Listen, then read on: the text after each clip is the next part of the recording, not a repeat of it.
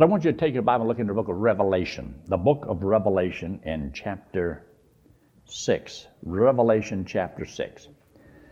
You know, there's a lot of teaching that goes off on the radio, and just understand, just because you know Hebrew and Greek is not a key for understanding some of the simplest things in God's Word.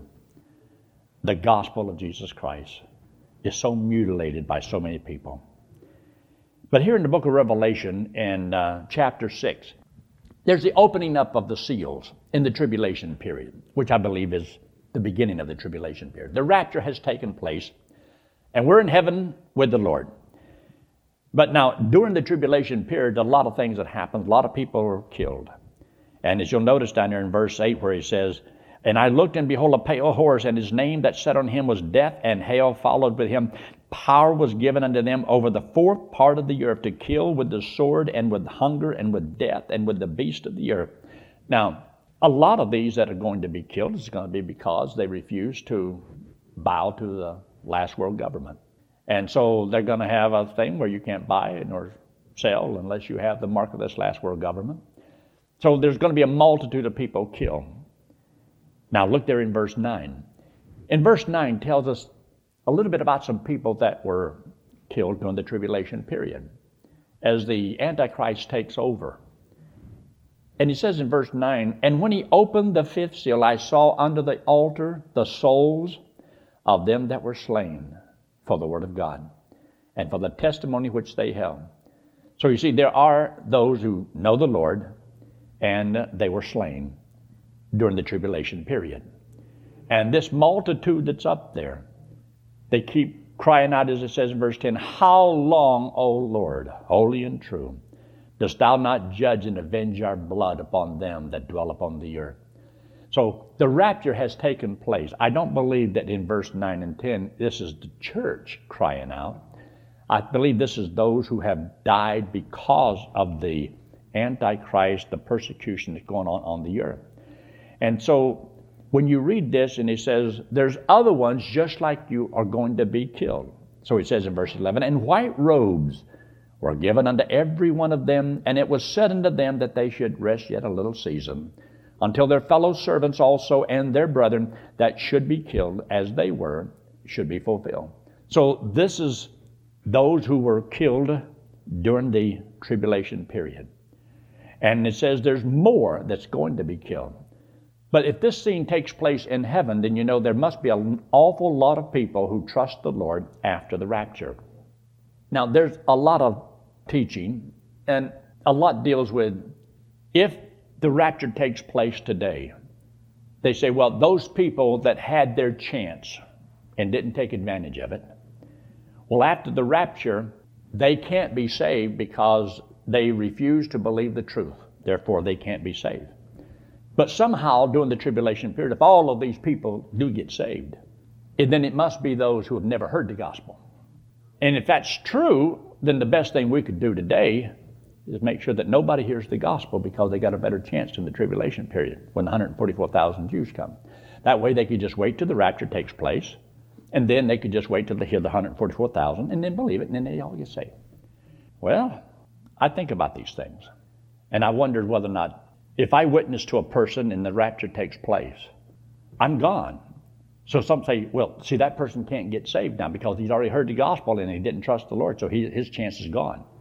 So those who get saved during the tribulation period has to be all of those who never had a chance.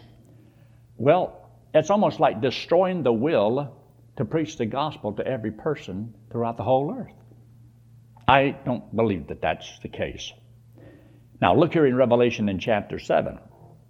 Revelation chapter 7, there's a sealing of 144,000, I believe, Jewish evangelists.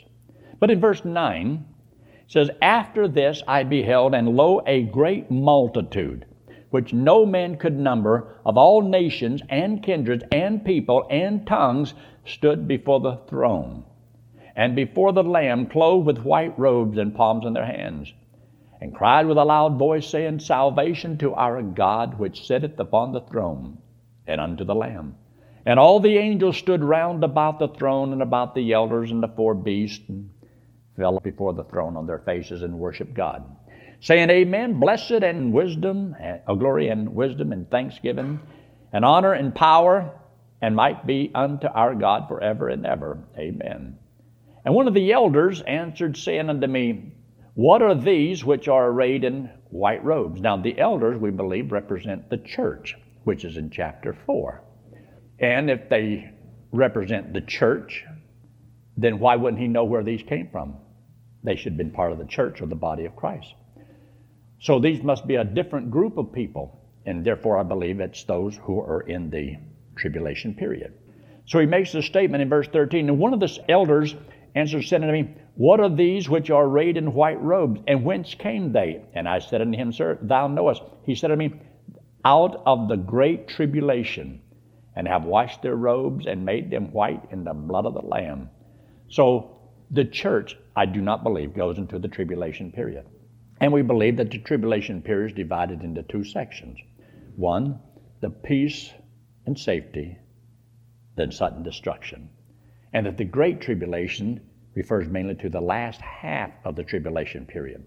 Because in Matthew chapter 24 it says, And when ye shall see the abomination of desolation spoken of by Daniel, the prophet, stand in the holy place. Well, that's in the middle of the tribulation period. Then it shall be great tribulation. So the first part of it is a time of sorrows, this whole thing. But this is the leading up to it. So the Antichrist is going to taking power, and then once he gets power, great persecution upon those that are on the earth. And so these are they which came out of the great tribulation period. And they are saved because this is in heaven. So then multitudes of people can be saved after the rapture during this period of time. Now, if you take your Bible and turn there to Matthew chapter 25. The book of Matthew and chapter 25. When Christ comes back in power and great glory to the earth, he comes back, there's the battle of Armageddon. And the Lord says in verse 31, When the Son of Man shall come in his glory. So we know this is not talking about at the rapture. The rapture takes place 7 years before this. This takes place after the tribulation. And all the holy angels with him, then shall he sit upon the throne of his glory. And before him shall be gathered all nations, and he shall separate them one from another, as a shepherd divideth his sheep from the goats. And he shall set the sheep on his right hand, the goats on his left. Then shall the king say unto them on his right hand, Come, ye blessed of my Father, inherit the kingdom prepared for you from the foundation of the world. So this is coming through the tribulation period. There are those that will be sheep, and there will be those that will be goats. Now, when you talk about the nation of Israel, this is for the Gentiles. The Bible says in Romans chapter 11 that Israel will be saved as in a day. In other words, when they see the Son of Man coming in power and great glory. And it says in Zechariah chapter 13, when they see the scars in his hands, it says, Where did you get these scars? And he says, In the house of my friends. And now that's when he came the first time. But he was rejected, crucified. Now he's coming back again. That Israel will believe, and Jesus is the Messiah, the King of Israel, and they believe on him, they trust him. So there's a remnant of Israel that will be the seed by which God builds his kingdom. But what about all those Gentiles? So at the beginning of the kingdom, the only ones who go into the kingdom will be those that are believers, that know the Lord. Because he separates the sheep from the goats. The sheep are those that believe. They get to go into the kingdom. The goats, they don't get to go in. And so he says up here in verse 41, Then shall he say also unto them on the left hand, Depart from me, ye cursed, into everlasting fire, prepared for the devil and his angels. So while they are alive, and this is at a judgment, they are cast here, as it says here, into everlasting fire. This takes place at the end of the tribulation period. This must be those who did not believe the truth and were not saved.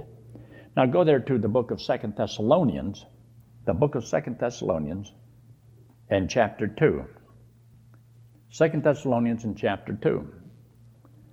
You'll notice in 2 Thessalonians in chapter 2 Christ is going to come back in power and great glory.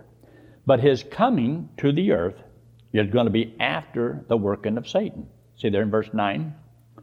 Even him whose coming is after the working of Satan, with all power and signs and lying wonders, and with all deceivableness of unrighteousness in them that perish, because they receive not the love of the truth, that they might be saved. So many people take these verses and apply them to right after the rapture. And so this is talking about those who didn't get caught up in the rapture. And so these people now are all going to believe the lie and can't be saved. Well, I don't believe that's what it's referring to. I believe there's a sequence here.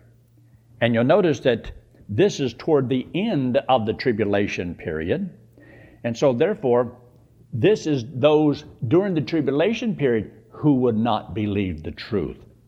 And the reason is because they were deceived, is because they believed the lie. And it says, God shall send them strong delusions that they would believe a lie because they believed not the truth, that they could be saved. So in other words, they could have been saved, but they were not saved because they did not believe the truth. Now, I want you to see this because it's so important to understand this. Look there in 2 Thessalonians chapter 1, look in verse 8. Well, verse 7 says that when he is revealed from heaven, when he's talking about being revealed or glory, it should generally, you can mark it down as talking about when he comes at the end of the tribulation period, and that's when he comes back to the earth to rule and to reign. And every eye will see him, comes in power and great glory. When the rapture takes place, he only comes in the air, and we're changed in a moment, the twinkling of an eye, and caught up to meet the Lord, and we're out of here. It just happens that quick, and it's all over. So, but that's the rapture. The revelation of Christ when he comes back to the earth, and it says, and they shall see him coming in power and great glory. They're going to see him coming. And he's going to come all the way, and it says that his feet shall touch upon the Mount of Olives, which is on the east of Jerusalem, outside the city gates, the temple area. And I've been on that mountain, and I've stood on the Temple Mount, and I have lined all this stuff up, and it's exciting. It really is. So anyway, it says in verse 8, in flaming fire, taking vengeance on them that know not God and that obeyed not the gospel of our Lord Jesus Christ. This judgment right here is taking place when? At the rapture? No. This is taking place when he comes the second time. He takes this judgment upon those who do not know the Lord. Now, remember the 7-year tribulation period. Look up here. The rapture takes place. All the believers are gone.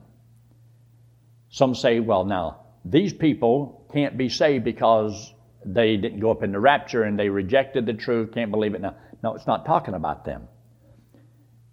There will be multitudes of people after the rapture that will trust the Lord. And we read about that in chapter 6 of the book of Revelation. In chapter 7, multitudes of every tongue and nation and so forth. And where did they come from? These came out of the tribulation period. So there must be people, a lot of people, trusting Christ as their Savior during the tribulation period. It says multitudes will be saved after the rapture. And some of them were already in heaven because they had been killed. Others were yet going to be killed. And so the Antichrist comes in the middle of the tribulation period, and then he is revealed. And so when he is revealed, and he is showing his power and signs and lying wonders and his deceivableness, so that the people who would not believe the truth in the first 3.5 years of the preaching of the 144,000, they themselves choose not to believe the truth, but to believe the lie. So when Christ comes back, he's going to take vengeance upon those who did not believe the gospel. You see, to me, there's a sequence, and it makes sense this way. But if you change all of that and put it over here, then you're saying that these people that we're witnessing to today and don't trust the Lord, well, they can't be saved now. No, I don't believe that. I believe you can be saved. Now, look at this. In verse 9 he says, who shall be punished with everlasting destruction from the presence of the Lord and from the glory of his power. That means the glory of his power. So he's going to set up his kingdom in power and great glory. He comes in glory. He's going to set up his kingdom. These people will not be able to enter into the kingdom because they chose not to believe the truth. And at that moment, if you're not saved, you're cast into hell and to be everlastingly separated from the presence of God. Now, in verse 10, when he shall then come to be glorified in his saints and to be admired in all them that believe, because our testimony among you was believed in that day. Wherefore also we pray always for you, and so on. So this is what's going to be happening. Now, look there in chapter 2 again. And look up there in verse 3. But let no man deceive you by any means. For that day, the day of the Lord, this tribulation period when Christ comes back in power and great glory, that day cannot come until, first of all, there is the catching away, the departure, and then the man of sin will be revealed. So he says there in verse 3, except there come a falling away. We believe that's a reference to the catching away when God takes us out of here. And then it says, the man of sin be revealed, the son of perdition. Now, I know that we love to try to figure out who he is. And so down through the centuries, people have come up with various individuals that they know that's the Antichrist. And so far, they've all been wrong. And today, in our time, we know that if the rapture is close, we know that the Antichrist might be alive today. And if he's alive today, who is he? And so, a lot of people think it could be Obama. I had other ones tell me that it was Kissinger. I've had everybody, come up with different individuals of who they know it is. Well, it says he will be revealed in his time. And this may not be his time to be revealed. There are, of course, a lot of things that are going to be heading up toward this. But look what he says here in verse 4. Who opposes and exalteth himself above all that is called God, or that is worship, so that he as God sitteth in the temple of God, showing himself that he is God. Now, he doesn't do that in the first half. That's in the middle of the tribulation period. That's why Matthew 24, when he says, when ye shall see the abomination of desolation stand in the holy place, that's in the middle of the tribulation period, in the midst of the week, as it says in the book of Daniel chapter 9, in the midst of the week. So he says here in verse 5, remember ye not that when I was with you, I told you these things? Now, he had been with them for about 3 weeks, and look how much deep theology he taught them in just 3 weeks to new believers. Incredible. So he says in verse 6, he said, and now ye know what withholdeth that he might be revealed, and you ought to underline these 3 little words, in his time. So this is during the tribulation period. Now, during the tribulation period, if you happen to still be here, you probably will have a very good idea who it might be. Until then, we just do a lot of guessing. And we might luck out and hit it right. Or there may be somebody that will be the forerunner, and he'll say and do everything just like the Antichrist will do.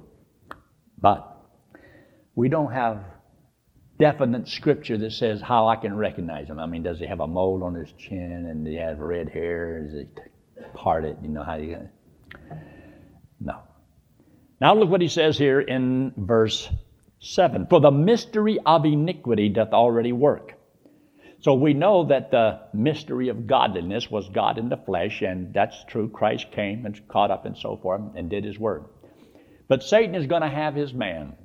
And whether or not he just has somebody that just yields himself to the devil and so forth, and the devil is able to use somebody to do exactly what he wants. I'm not going to try to figure it all out. I'm not going to be here. I'm going to be in heaven. But there's a man coming on the scene that's going to be the head of a last one world government. And he will be the devil's man in any way you want to put it. And he is going to be able to do all kinds of miraculous things. And he will be able to deceive the world. Now, you know and I know that's going to be a hard thing for him to do because hardly nobody's deceived today. You know, when people say something, they speak the truth and you know that they really mean it. Well, anyway, I think the world has been conditioned to believe a lie. And then he says here in verse 7, only he who now hindereth will hinder until he be taken out of the way. And we believe that the Holy Spirit, from Pentecost to the rapture, Holy Spirit came, all believers are indwelt, Holy Spirit takes us out. That doesn't mean necessarily that the Holy Spirit can't save people like he did before that. We are indwelt by the Holy Spirit. So there's a multitude of people that are still going to be saved in the tribulation period. And to be saved, it has to be a spiritual birth. So there has to be a Holy Spirit. But anyway, look what he says. In verse 8, and then shall that wicked be revealed. When he's taken out of the way, then shall the wicked be revealed. So if this is when the church is taken out of here, then the wicked be revealed. So we may be a little, prejudging, trying to figure it out ahead of time.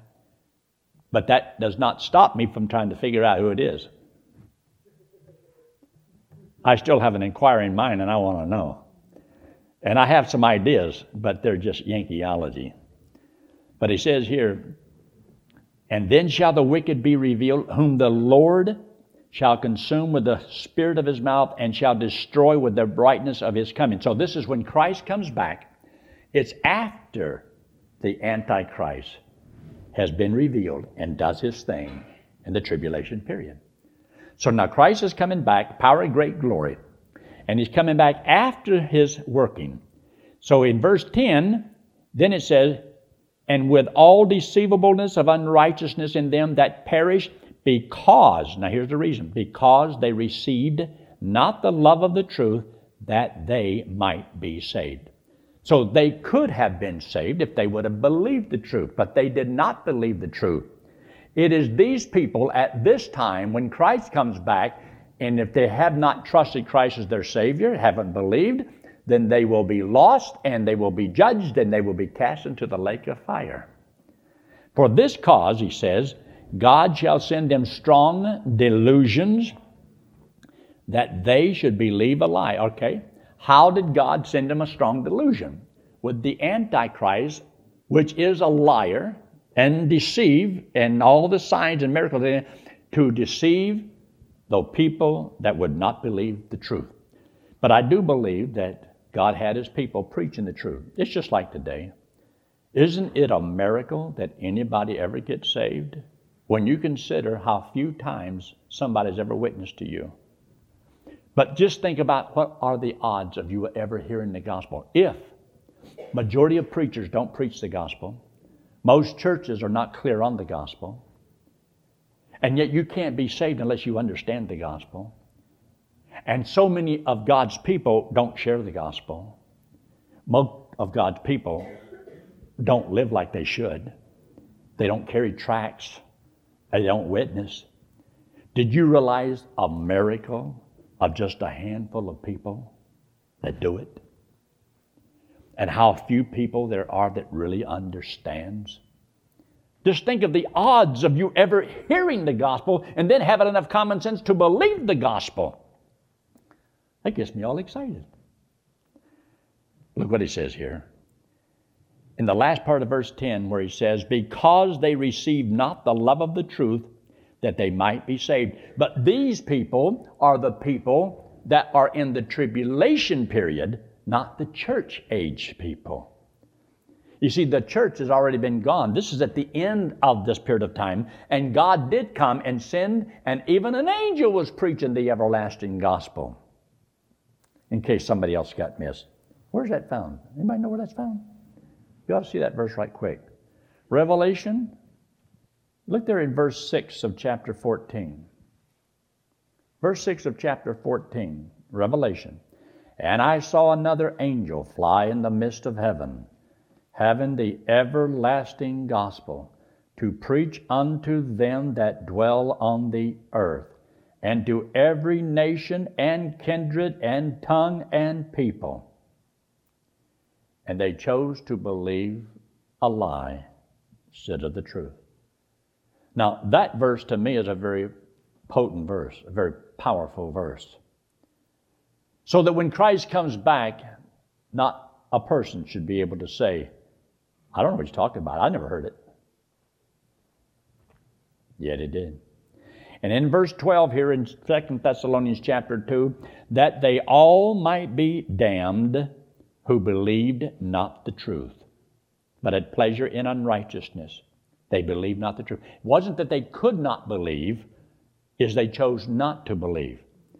And another good point I like to make is, if they can't believe until God gives them the faith to believe, then the one that is at fault is God. He didn't give them the faith to believe, so why blame them? Why should they have to go to the lake of fire because they didn't believe, but then they couldn't believe because God didn't give them the faith to believe? That's all a bunch of junk. Their message is not in accordance to this book. It is a wicked, wicked teaching of what they're doing and propagating. And yet you'll be surprised, there's people all over the world that will send them money so they can stay on the air and keep preaching that gospel of theirs. And then a guy that is clear has to hope he can make it from one week to the next trying to pay the radio bills. Because Christians just take it for granted. A lot of people, they don't sacrifice and give and so forth. I'm just thankful for those that do. So far, we've been on for 4 years since I've been here. So y'all just keep praying. And we'll do what we can in the time that God's given to us. And I believe it's important. Let's pray, shall we? Father, we do thank you so much for your word that you've given us.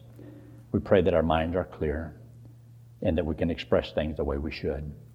And thank you, Lord, for those who do believe in soul winning, persuading people, talking to them, trying to explain just how much you really love them by making a payment for all their sins and to give them eternal life as a free gift, simply by trusting Jesus Christ alone as the one who died for them and came back from the dead. In Christ's name, amen.